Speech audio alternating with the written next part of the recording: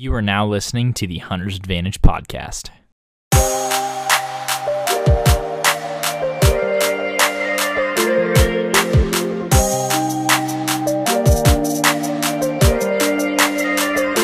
Christian Babcock, the host of the Hunter's Advantage podcast, and what we do on the podcast is we talk to disruptive companies in the outdoor industry, talk about innovative hunting solutions that are changing the landscape, as well as offer you tips and strategy for more successful hunts.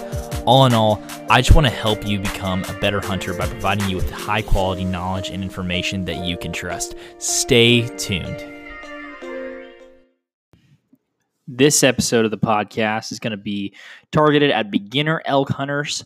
For me, I know I'm going to Colorado this September, and I'm super excited about it. And Steve could not be a better guest to explain every question you have around elk hunting and especially elk calling. This is going to be a great episode. And if you have any aspirations of hunting elk at all, you're going to want to listen to the whole thing. Thank you, guys.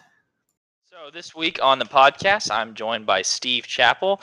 He is a premier Arizona elk hunting guide.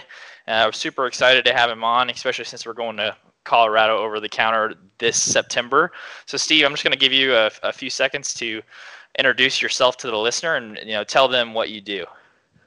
Yes, Christian, appreciate you having me on today. It's a real honor, and I'm definitely glad to be here. It's always a great opportunity when I get to talk about elk hunting with you and your listeners, so I'm excited about that. Basically, I just grew up in hunting. I was raised by, a mom and a dad who lived in the country, and I have a farming background. So from the very beginning, my dad and granddad being hunters, it was just natural for me to take up hunting. And from a very young age, I was hunting with a BB gun and then progressed to a pellet gun, to a 22. I can remember my first big game rifle was a 270.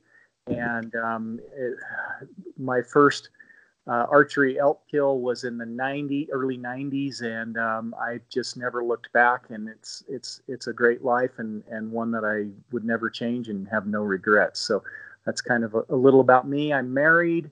Have a wonderful wife and two daughters, and they're very proud. That's awesome. So at what point and how did this journey look like, going from, hey, I just like hunting elk by myself or with friends, and I'm not really going to turn it into a business? At what point did you decide to start monetizing something that you really loved? Yes, that, Christian, was in the early 90s.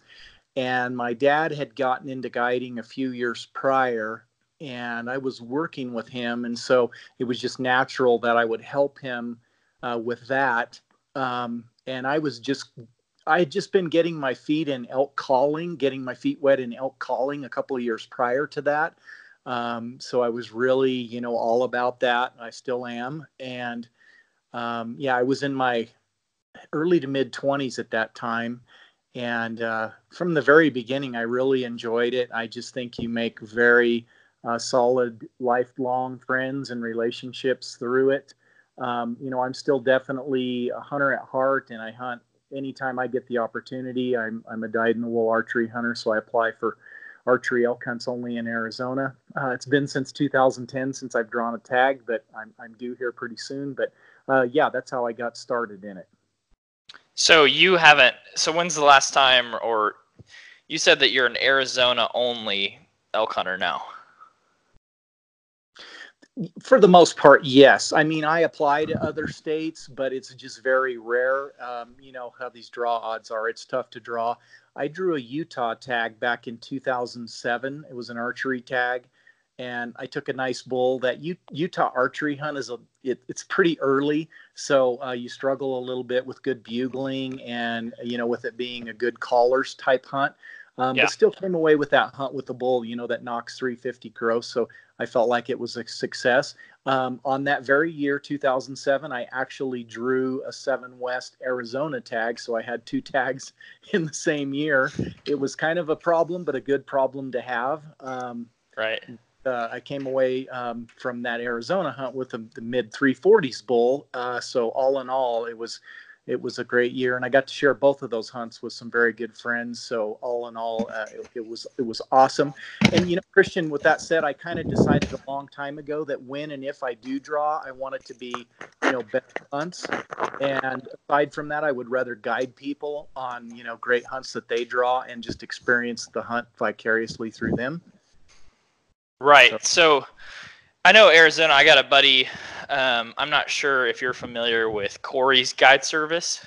Yes. Yeah. So really funny and really small world, because I know you and Jay Scott. I think you guys know the Coreys well. But Yep. I was at school last year, and a friend was like, "Yeah, I used to be an elk hunting guide in Arizona." And I had no I had no idea that elk hunting was amazing in Arizona. I was like, Right. "Oh, cool! Like the desert. That's really cool." And he's Yeah. like, "No, no, I'm being serious. Like I was an elk hunting guide." And so he showed me like all these massive bulls, and you guys really, really got it going on there. I haven't got to start applying to your state, but I really, really want to.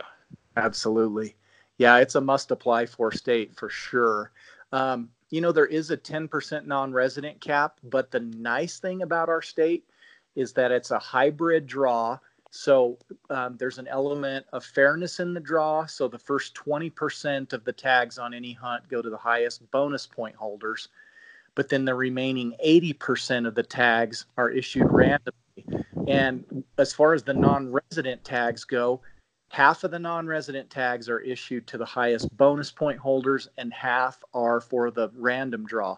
So regardless of a non-resident's point total or if he's applied or not, you always have a chance to draw. Matter of fact, a couple of non-residents who are going to be hunting with us this year, very first time applying in the Arizona draw, and they drew phenomenal archery elk tags. So that's the great thing about Arizona. No, that's really awesome. So one thing that I really wanted to get into was, I really just looking at this from a really basic standpoint of what does someone need to know to go hunt over the counter in a state like Colorado. I'm just using that as an example because I know most of the people that are going to be listening to this podcast are probably going to be looking at a state like that. And so Yes. I want to talk to you starting out from bare bones. I don't know anything, and walking through all the way through calling. And I think that'd be a good strategy of just giving someone a holistic view of, and giving them a good opportunity to take an elk home this year. Yes. So go ahead, Christian. Yep. Oh, no, I was just saying, how do you start your hunts if you're going to go, if you know you're going to go on a hunt to Utah this year? It's an area that you've never been before. Where do you start, and what does that look like? Yes, I would say definitely my first go-to strategy is going to be to reach out to anyone and everyone that I know that might have knowledge of that unit. Like when it was the Boulder that I had. I'm not afraid to say that, the Boulder unit. And I did know a couple of guys from Utah. And so I reached out to them, and ultimately I did get some very good information from them. I think in this day and age of the internet and chat forums and such, I think that there's valuable information to be had, by reaching out to people on forums. I think you have to be a little careful sometimes with that, but that would be the first thing that I would do. I would definitely, I always, like when I had that hunt, I purchased the forest map, and then I also purchased, the topographical maps of the unit, just to give me an overview of the road systems and all of that, and the water sources. Also to get an idea of what kind of elevations I'd be looking at, because being in good physical condition cannot be overstated in your ability to enjoy a hunt to the fullest. Right. Aside from that, I know, like Go Hunt is a great resource as well. There's just so many things out there. It can almost be overwhelming. Google Earth. I love that resource as well, being able to, look at things from above and get a bird's eye view of how the topography and everything looks. So that's a valuable resource. And then aside from that, again, it's going to come down to preparing physically to where, you're in good hiking condition. I really feel like a lot of times calling can be minimized and not enough importance placed on it. in this age of physical fitness and, eating and keto dieting and all of that. I think sometimes there's more emphasis placed on that than perfecting the craft of calling. And I'm telling you, Christian, over the years, I just can't tell you how much of a difference calling makes in hunting, especially in archery hunting. When you can set up and call a bull in on your terms and have him come in duped, it makes so much difference in the success and the enjoyment of the hunt. So I'd really encourage guys and gals out there to, spend the time. I won't say that, I'll be honest and won't say that nowadays that I practice 300 days out of the year. I should, because my goal as a caller is to always get better and learn something new and perfect the sound every year. But, in the past, to get to where I'm at now, I probably did 300 days out of the year. I would blow a call for several minutes a day. And I had the opportunity with my farming background to actually practice a lot and try different things and figure out different sounds. And it's just amazing what calling can do for you. And I just can't overstate the importance of it. Yeah. So realistically, what do you think someone who is maybe from a Midwestern state, an Eastern state, somewhere just not around that Western style of hunting, what do you think realistically are a couple variations of a call, or what calls they need to hone in on?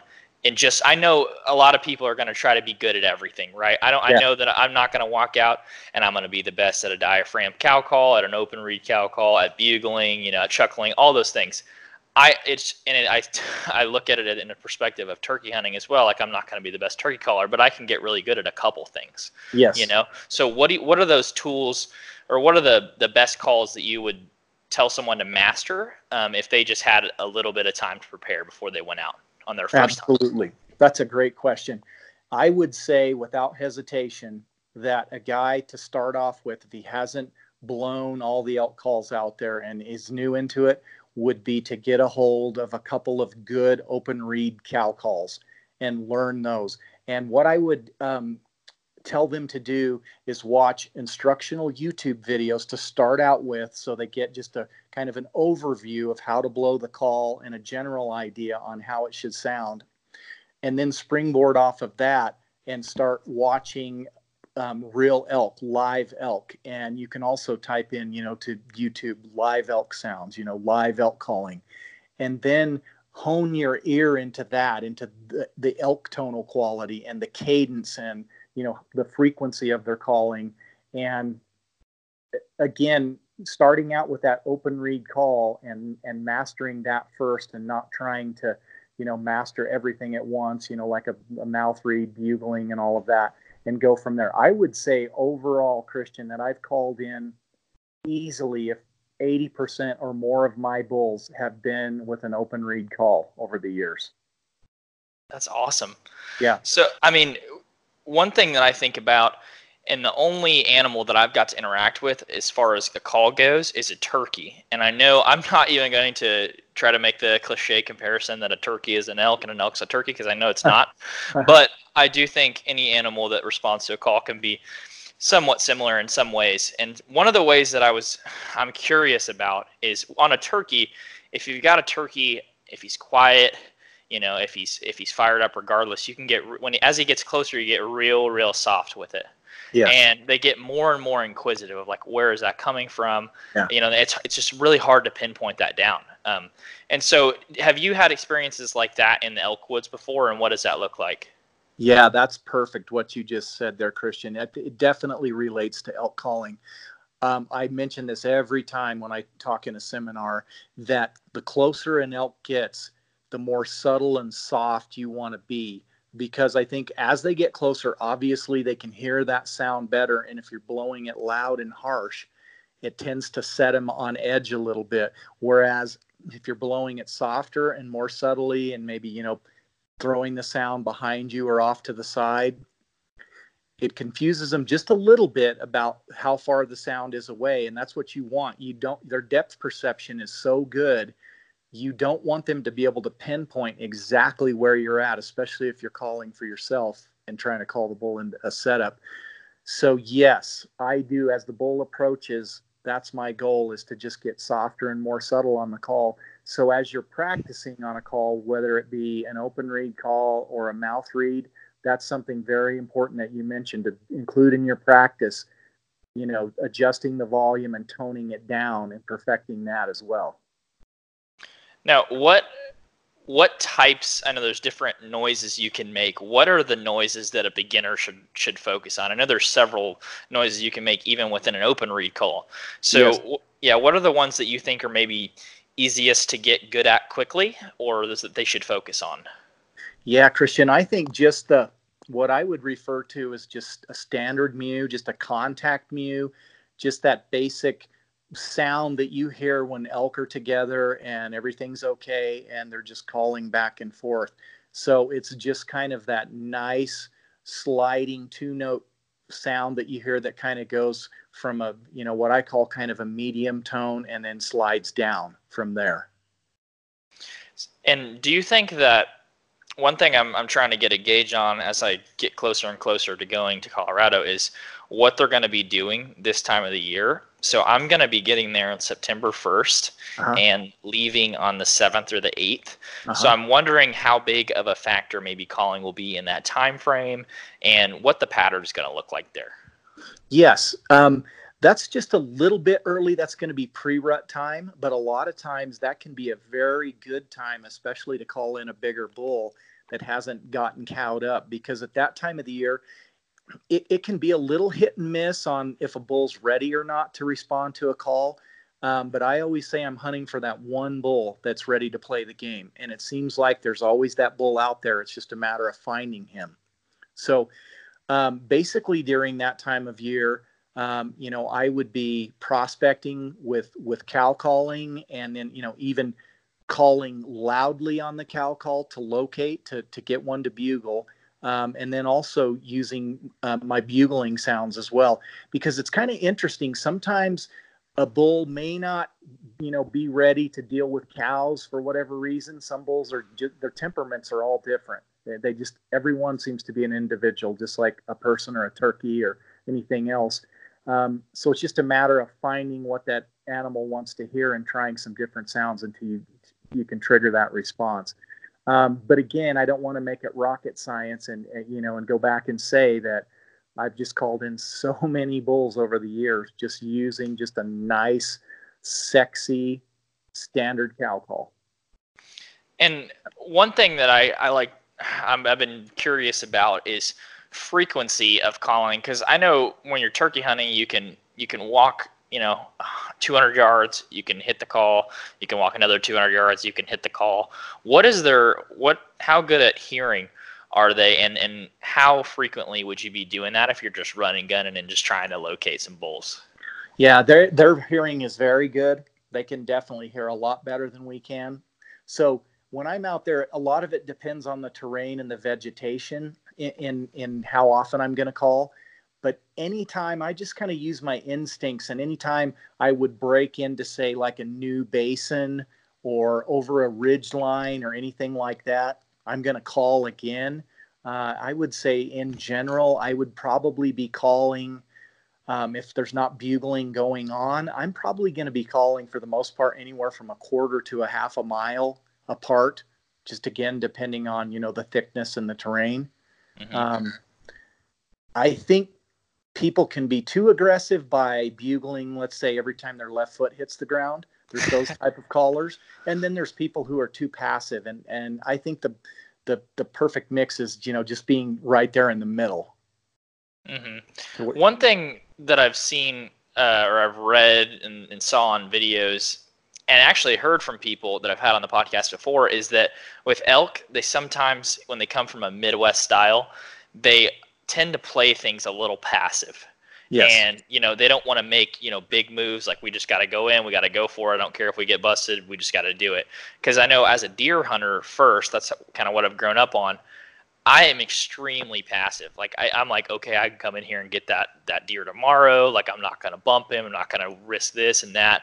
But I sense, my intuition tells me that you have to be a little bit more risky in elk hunting. And what's your experience with that?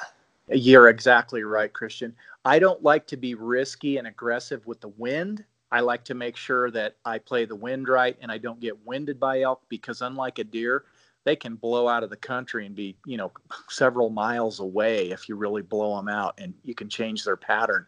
But as far as calling, yes, I think people can very easily be too passive. And another thing about calling is your distance from the bull. I found in my experience when I'm out there in the woods and I encounter hunters, I would say on the average, most people are trying to call elk in from too far away. They're set up with an arrow nocked, all ready to go in the shade of a tree, and the bull's bugling a half a mile away. Well, my take on that is they need to be 10 times closer than that for their calling to be meaningful to most bulls. Sure, occasionally you can call in a 2.5-year-old bull from a half a mile away because they're eager for company. But those more mature bulls, they're doing things with a purpose, and especially a bull with cows. He's all about those cows. He's all about protecting and being with those cows. So to get those herd bulls and those more mature bulls, you're going to need to be inside of that zone, easily 150, 120, 100 yards. I say as close as you can get without blowing them out. And then your calling and your chances are more meaningful, and your chance of killing that bull go way up from there. So, my advice there would be to get just dangerously close, as close as you can without spooking them. Do you think that invokes more of a genuinely surprised reaction from the bull? Because when you're way far out, he's like, okay, and now she's a little closer, and now she's a little closer, and now she's really close, and I don't see her, right? Yeah. Whereas if you're just right in on him, and you're just like, you just hit that call, he's like, whoa, where was that? I haven't heard that before. Does that kind of spark that reaction in him? That's a good question. And with that said, I'm always, especially if I'm cow calling, I'm careful about introducing myself in a loud, harsh way. So let's say, just like you said, I've moved in and I'm now 100 yards from that bull, and maybe he hasn't heard me call since I was a half mile away, and I located him with a call, and now I'm 100 yards away. I in my experience, I found that I want to be subtle and easy with him when I get in that zone to introduce myself to him, because it can really set him off if I blow a loud, harsh call at that point. So I'm just going to try to be smooth and easy. And, I say baby talk to him to start the conversation off. And then I can warm him up a little as he answers. And basically what my cadence is with these calls is when the bull bugles to me, I'm going to give him just enough time to get his bugle out, to cock his ears to listen in my direction. And then I'm just going to give him, 1 to 2 to 3 calls. I'm not going to be too passive, but I'm not going to overdo it either. I'm just going to give him, again, 1 to 3 calls back, wait for him to bugle again, and then I'm going to reassure him again that he's doing the right thing, that coming and visiting me is what he wants to do. And that just seems to produce results year in and year out. So what's your experience with maybe setting the caller 50 or 60 yards behind someone that has a bow and arrow? That's absolutely deadly and the absolute best way to do it, because I found that as long as a bull can't see the caller's location, so as a caller, my goal is to be in a position where that bull has to continue to come looking for me in that calling position. And in doing so, he's going to pass by the shooter, not even knowing that the shooter's even in the world, because the shooter ideally is not calling. What I'm trying to do is draw that bull broadside and to the upwind side of my hunter. And, my distance back is kind of vary depending on how thick the vegetation is. So I can be anywhere from, like you said, 50 or 60 yards all the way to maybe 100 yards or more if I'm in pine country. That is absolutely the most efficient way to get it done and to give the hunter those broadside opportunities. Yeah, I saw that play out with me in several mistakes this year while I was in Mississippi turkey hunting. We sat the decoy at our feet 20 yards out and had 4 or 5 toms just blown up 6 yards from the decoy behind these set of trees. And we're like, if we would have put the decoy 10 yards past us, we would have got we would have killed 3 or 4 of them, and Right.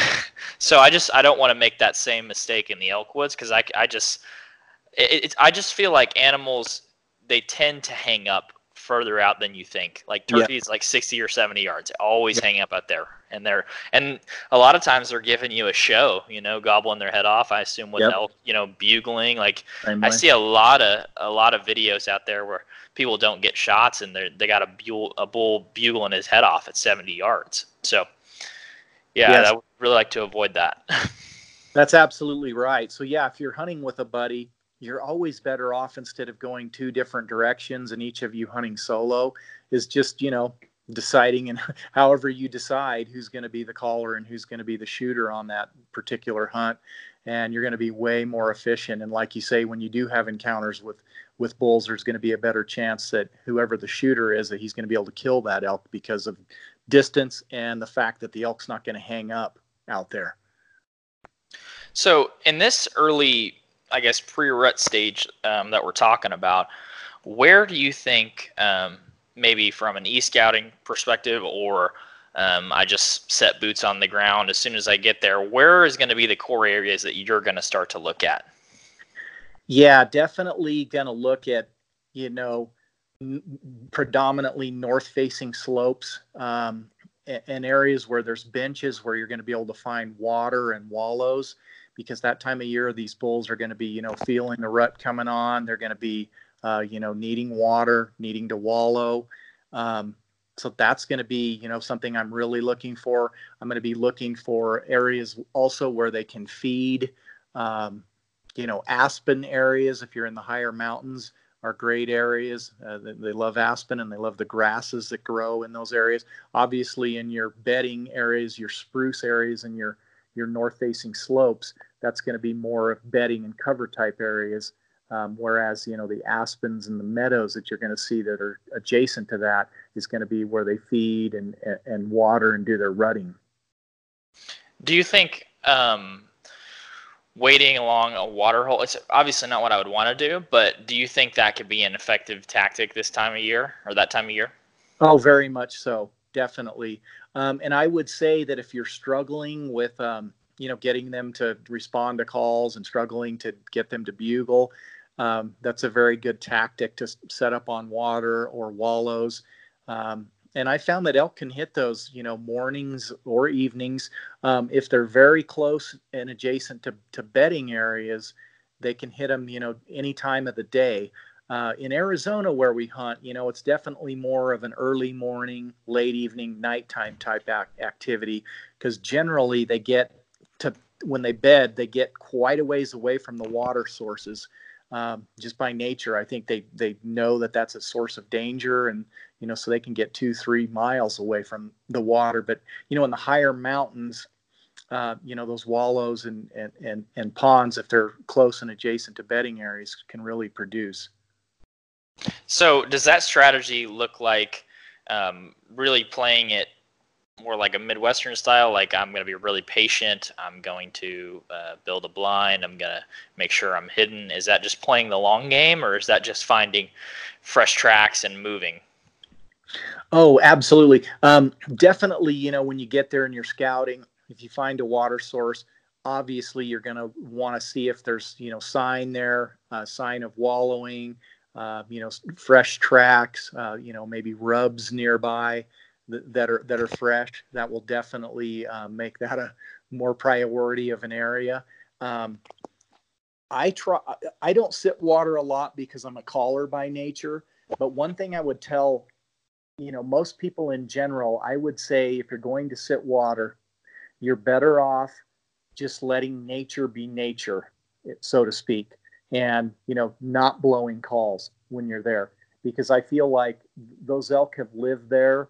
They know what's normal. They know what's not normal. And if all of a sudden you introduce something into that environment that they're not used to, that can, set them off or spell danger for them. So I would say, as tempting as it is, I would definitely start off by trying to, again, just let nature play out and let those elk naturally come into that water source and get it done that way. How big of a factor would you consider scent control to be? I'm definitely particular about it. I wouldn't say that I'm a fanatic about it. And the main reason for that, Christian, is with me being a guide, I'm hunting with a client. So there's two of us there. And then plus I have a cameraman. So there's three of us. So I feel like I can never overcome the wind, and I have to just be absolutely all about hunting the wind right. I would say, though, if you're hunting solo, um, I would say be fanatical about it. I know guys who, if they're on a 2-week hunt, they will have 14 pieces of everything, 14, socks, underwear, short sleeve shirt, long sleeve shirt, pants, and so on.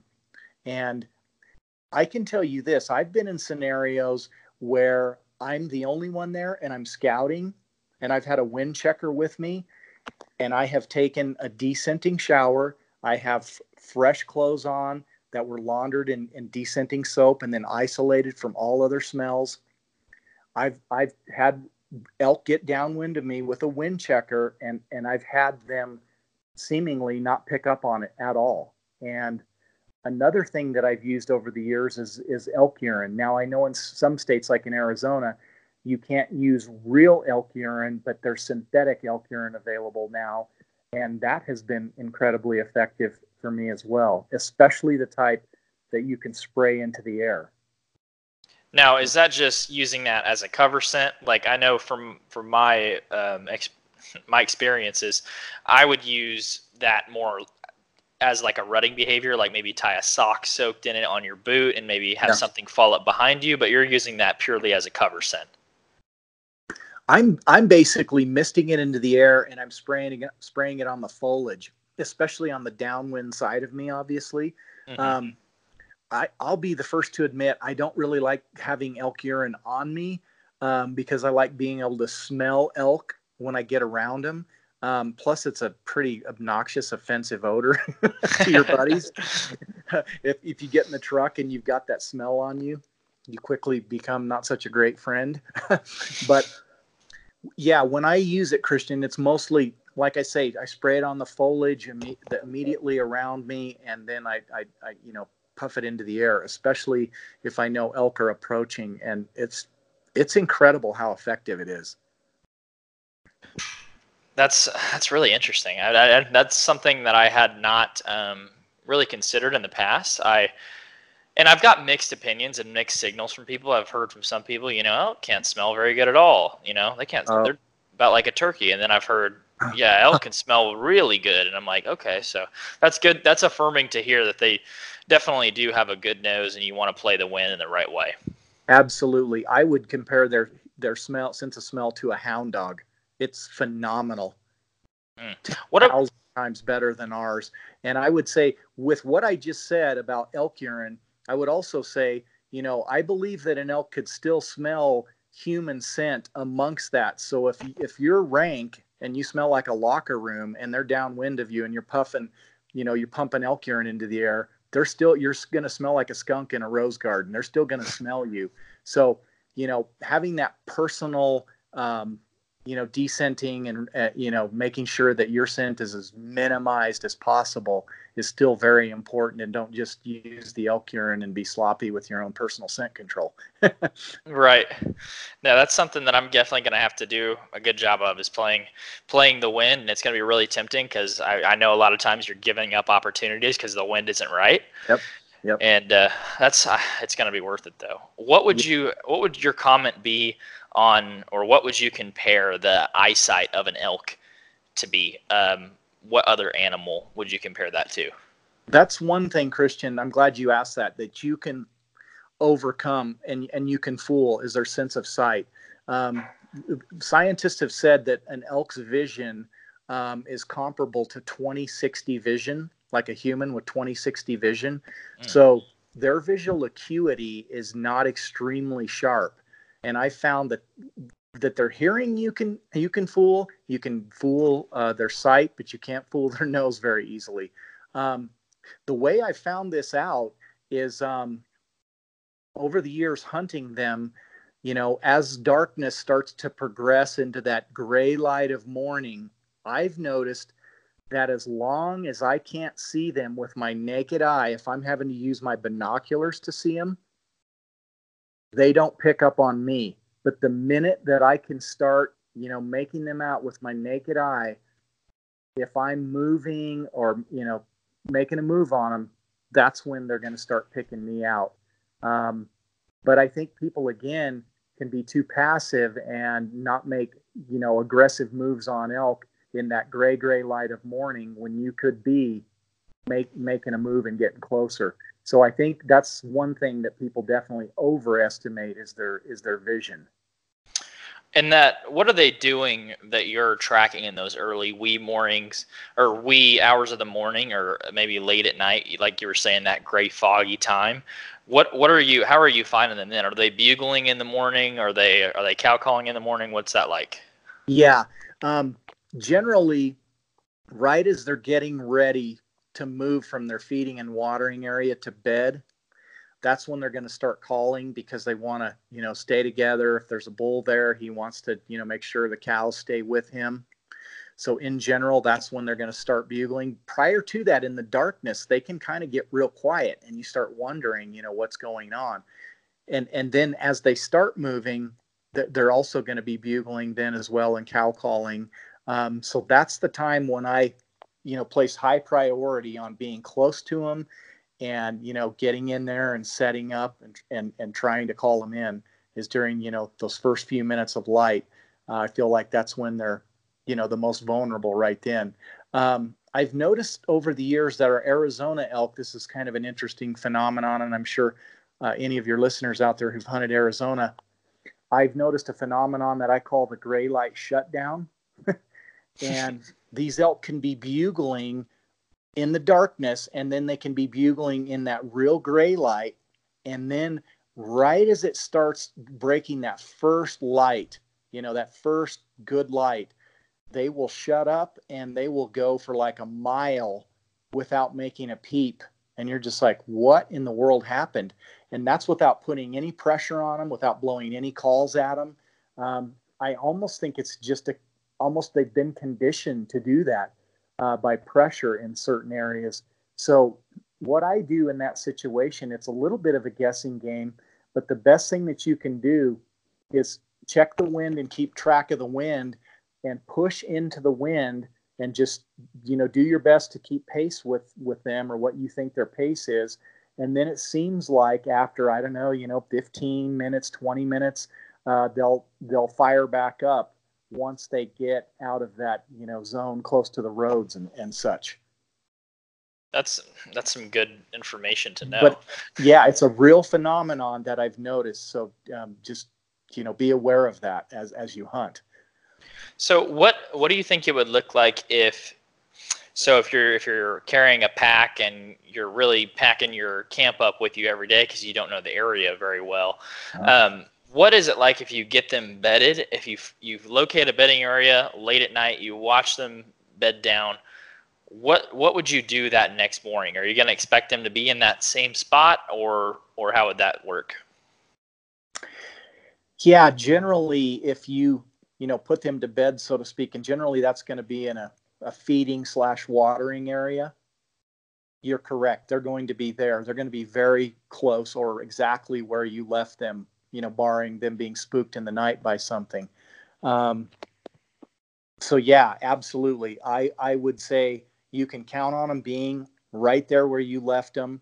My advice there would be to definitely check the wind, get the wind right, make your approach from the downwind side, and try to get as close and tight to them as you can before that first light breaks, and then you can work with them with the calls. And I think I should also say a lot of times elk can be killed without calling. There's some bulls that are hard to kill with calling, especially if they've been pressured, been called out, and many times when they have cows, the cows will pull the bull away as much as anything. You can have a cow that will just not have anything to do with outside calling and will pull the bull away. So there's a time for calling and there's a time for crawling, so to speak. That's a really funny slogan. I hope you trademarked that. So how much are you expecting to move during a day if you had absolutely no information about where you're going besides e-scouting it? Yeah, I would say if a guy is physical enough, there's some guys who could probably, depending on how rough the country is, could easily cover, 8 to 10 miles. But if the country's really rough, it could be like, more like 2 to 4 miles. I would just say as a rule, if I'm not getting bugling, again, I'm hunting for that bull that wants to play the game, and I'm out there panhandling with my calls. I'm going to cover as much country as I can, um, you know, blowing my calls, trying to, solicit for a bugle. Um, I'm gonna flat wear my boots out, looking for that bull that wants to bugle. So elk hunting definitely is a very physical hunt compared to a lot of others. And how do you prepare throughout the summer leading up to August and September physically? Yeah, yeah. I'm not going to say that I lift weights as heavily as I did in the past when I was younger, just because, I feel like my body can't handle that.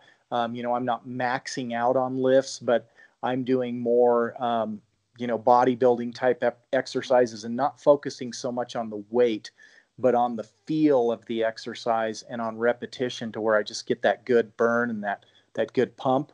And then I think that's important to strengthen your muscles, especially when you kill an elk and you've got that that pack out in front of you. So very important not to just be in cardiovascular shape, but to have your muscles strengthened to be able to handle those loads. And then I'm just walking briskly and hiking during the spring and summer. Again, mainly focusing on not overdoing it to where I'm hurting myself and placing strain on my knees and Achilles tendons and things like that. But yeah, I think it's very important for a guy to just stay tuned up as you can, because it makes all the difference in the enjoyment of the hunt, if nothing else. One thing that I was thinking about too, and I talked to a guy in my podcast recently about, is being able and practicing your calls when you're out of breath. Do you? Amen to that. Yes. Because that's something I had never considered. Because, I mean, and that's something I'd heard. I talked to this author that had hunted all around North America, and he was like, you need to practice shooting your bow in those situations, and I guess practice calling in the same way, because you're going to be anything but super calm and have controlled breaths when a bull is bugling your face off. I totally agree with that. That is a great point. Whoever mentioned that knows what they're talking about, because you're exactly right. It's so different when you're in the comfort of your home or in your truck and you're just sitting there and you're relaxed and your pulse is not up and your excitement level is not up. So I do try, just like when I was young and playing baseball or basketball, I try to mentally put myself in the position of being out there in the woods, being in front of an elk. And when I practice, try to make that first call come out well and sound right. And then again, like you say, definitely, when you're exercising and hiking, it just makes so much difference, in your ability to call at that point when you're out of breath. What I always try to do when I get out of breath and I'm in the elk woods, I try to take just a few seconds to kind of gather myself emotionally and just put myself in that calm state of mind, and then take some deep breaths and try to slow my breathing down a little bit to where that call comes out and it's more natural and authentic. That's a great point that you bring up.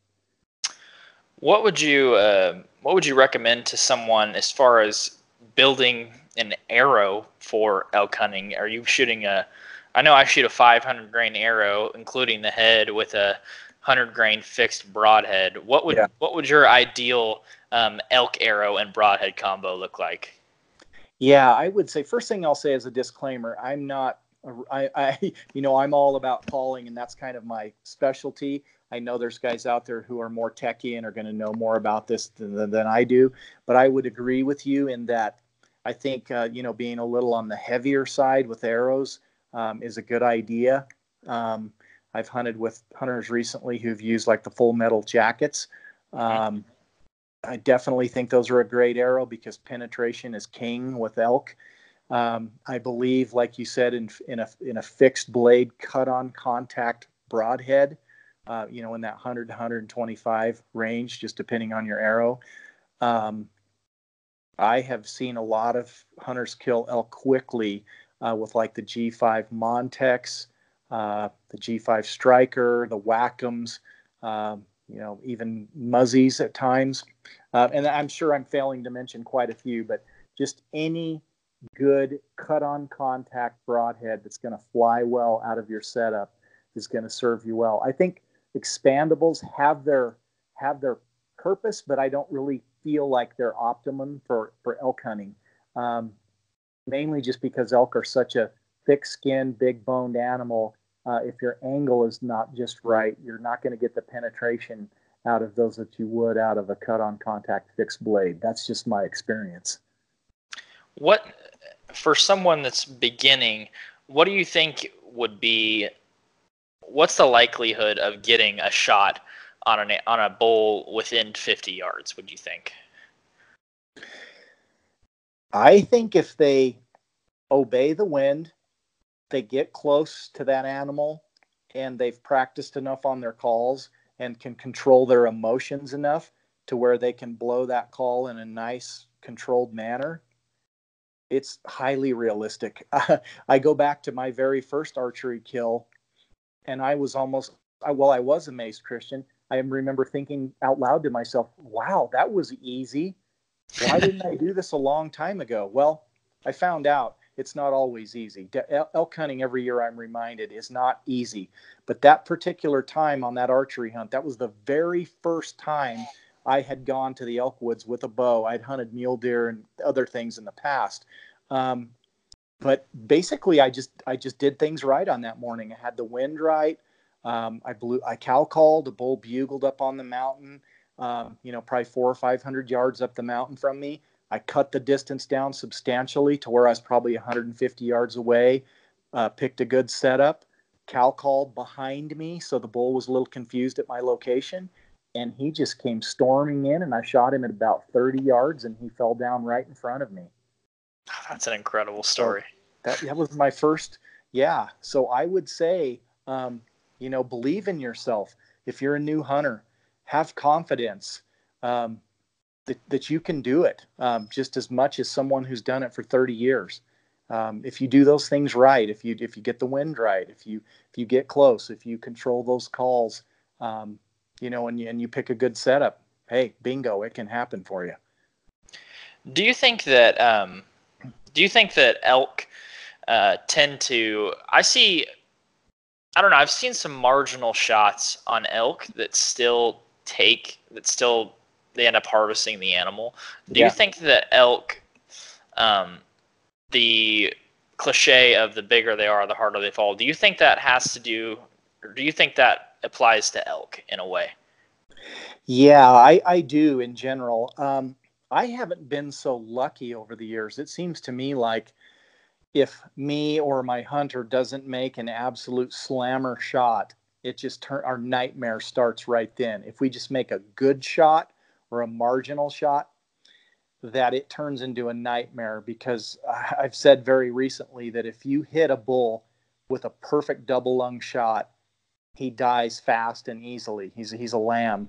But if you just make an okay shot, all of a sudden he's a Tyrannosaurus Rex. And he just has this resiliency that is just freakish. And he just wants to go as far away and die in the worst, nastiest place that you're never going to find him. It just seems like that's their goal.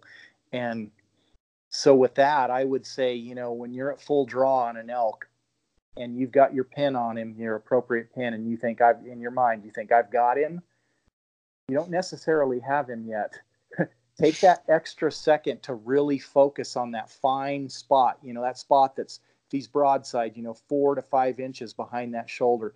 My tendency has been, and my mistake has been, to crowd the shoulder. And that is not a good shot when you get into that shoulder. So that sweet spot, 4 to 5 inches behind the shoulder, somewhere between a third of the way up the body and halfway up the body.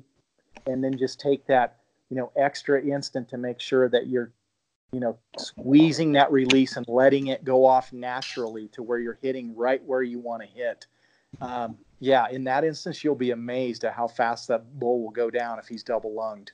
If he's single lunged or stomach shot, or, it can just turn into the epic recovery, if you know what I mean. Oh yeah, I'm all too familiar with that scenario that you're describing. Yes. What's been one of your, if you had to pick a singular moment in your elk hunting career that would define it, or that if you only got to choose one memory, which one would it be in the elk woods? Oh, well, I would definitely go back to that call in and first archery elk kill that I just described. That one hooked me for life. And another one that I would say was my very first time that I called an elk in for a hunter, which was back in the early 90s. I was hunting with a gentleman from Alaska, and we got on a big herd of elk, and, there was a bull bugling really aggressively. And, I didn't really feel like I knew calling that well at the time. So basically I was just cow calling, and when the bull would bugle, I would do my best rendition of screaming back and challenging him. And man, he just came firing in, a super aggressive, Christian. Next thing I know, he's standing 30 to 40 yards in front of me and the hunter. And my hunter was wearing glasses, and they fogged up to the point that he could not see the bull through his scope. So I notice him taking his glasses off, and he sets his glasses down on the ground, and I'm just cow calling, and the bull is still standing there. And he shoots, and the bull whirls away and just takes off seemingly unhit. And the bull was actually he was pretty head on, but slightly quartering with his rump a little bit to the right. And the hunter asked me, he said, now, was the bull's body and rump to the right or to the left? I said, it was to the right. And he said, oh, I missed him. Oh, no. Yeah. So like at 30, 40 yards. But, nonetheless, again, just hooked me on calling and just seeing, the dramatic results that it can produce. One thing I wanted to ask you is, or I can't remember, I can't put my finger on it. Were you involved in making the voodoo call? No. Okay, no. Which calls would you recommend to someone that's a beginner? Well, I'll give a little disclaimer, and I'm a little biased here. I would definitely recommend that they take a look at mine and try mine out. Because one thing, without apology, that I would say, I think God gives us something. Every individual has a gift of some sort or another, and I feel like God blessed me with the ability to recognize elk tone and to replicate that in a call, and to know what aspects in a call produce good elk tone. So I've got 2 open reed calls. One is the matriarch, one is the trophy wife. Another thing I would say is, it doesn't matter what a call is named. It doesn't matter how fancy the packaging is. It doesn't necessarily matter whether it's a year old, 5, 10 years old. It's how does it sound, and do elk respond to it? Those 2 open reeds have just produced amazing results for me over the years. And then aside from that, I've got 3 mouth reeds. One is the Elk Camp, one is the Royal Point, one is the Time's Up. Again, I know they're catchy names, but again, the key is, how do they sound? For cow calling, I like a reed that's got kind of a robust 3-dimensional quality about it. And then for bugling, I like reeds where you can hit that real high pitch that rings your own ears when you blow the call, but yet at the same time has that 3-dimensional quality about it. And then to add to that, when you're bugling, picking out a good tube makes a lot of difference as well. I have a brand new tube that I worked with Rocky Mountain Hunting Calls on it. Very happy with it. It's called the Rogue.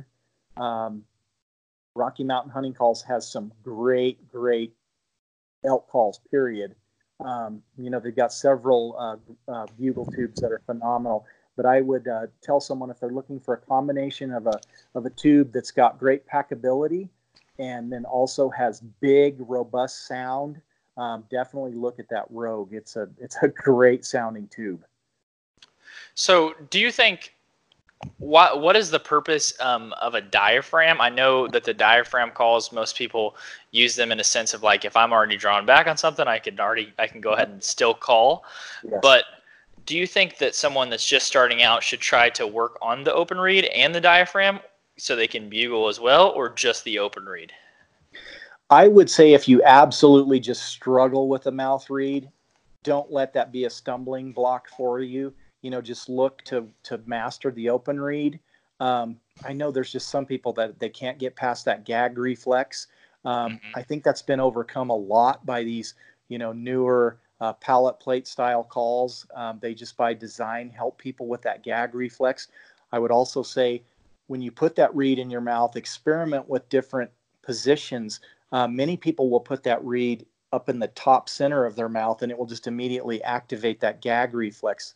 If you have that problem, try moving that reed more forward in your mouth, and it tends to, eliminate that gagging problem.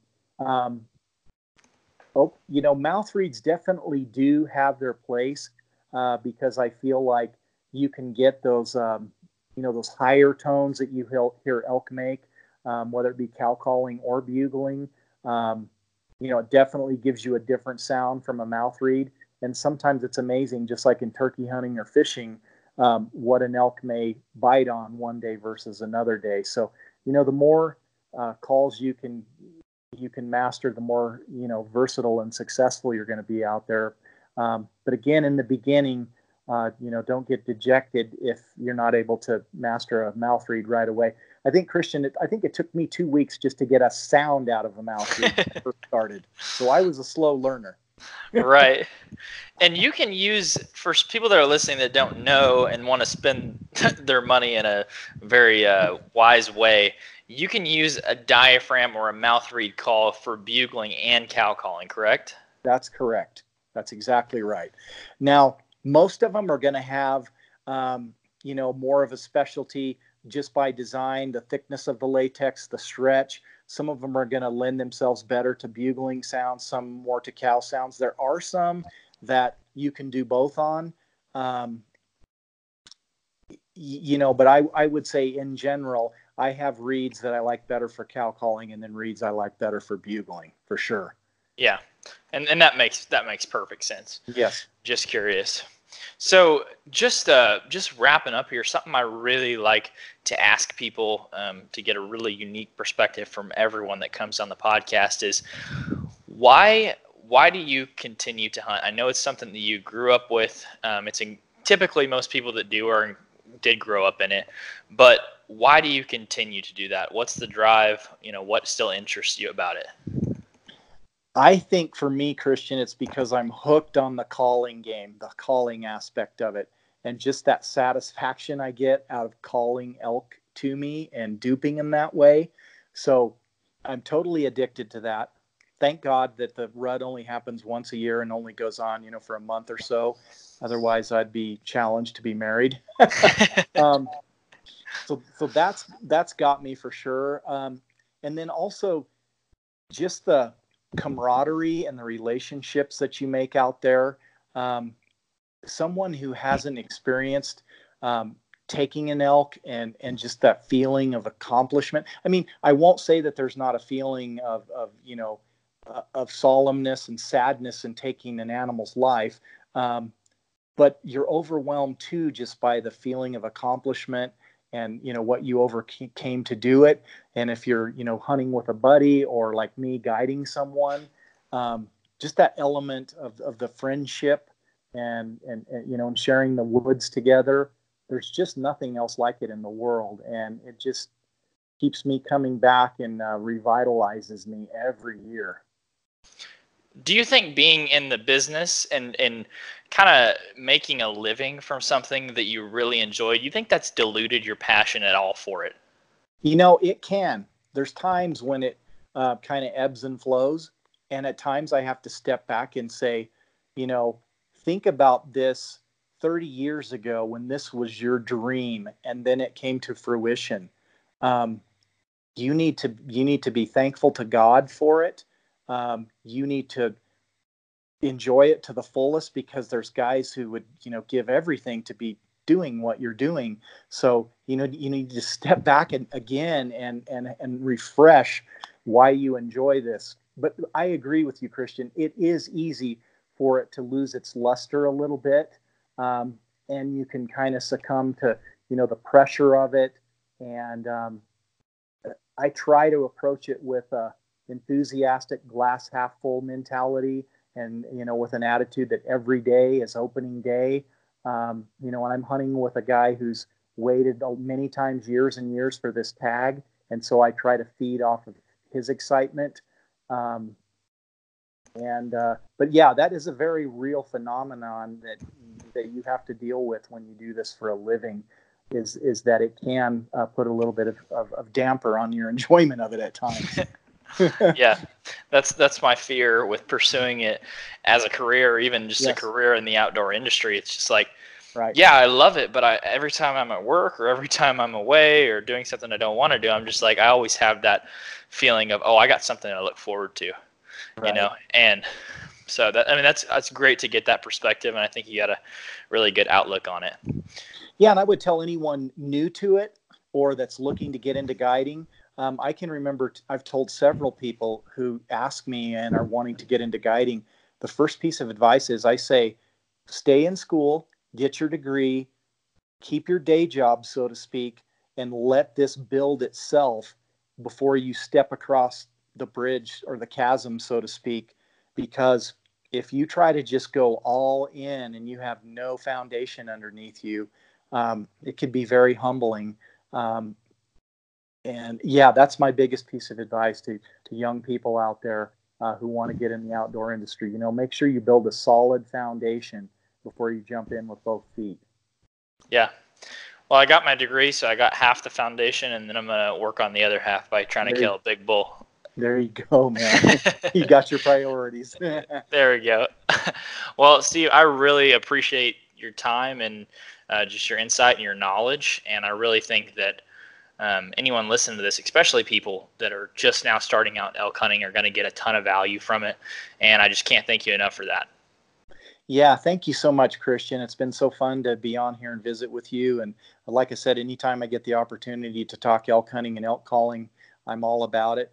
For any of your listeners who have television, I would encourage them. We're going to be airing season 2 of Elk Camp, and that's going to be starting July 1st on Sportsman Channel. So if they have Dish Network, it would be channel 395. If they've got DirecTV, it'd be channel 605. They're also able to get that digitally, I think, on Sling or Roku, or maybe both. But again, on Sportsman Channel, it's called Elk Camp with Steve Chappell. We've got brand new episodes for this season. I really think they would enjoy the show. And that's awesome. Yeah. Where else, if someone wants to connect with you, possibly interested in going on an Arizona hunt, if God blessed them so much to get a tag, or if they want to connect with you on social and just kind of keep up with your journey, where's the best place to do that? Yeah, thank you for that.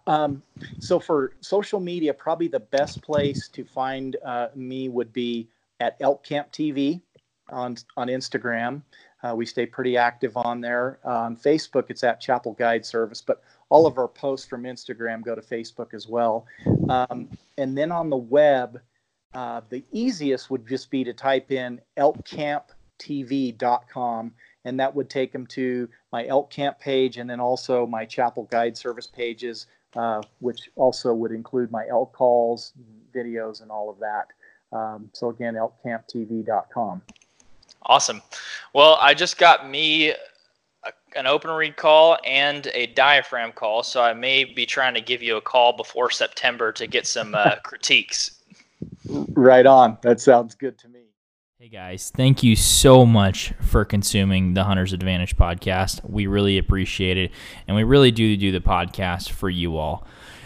And just to stay in tune with that and what you guys want to hear, feel free to message us on Facebook or Instagram on who you would like to see on the podcast next.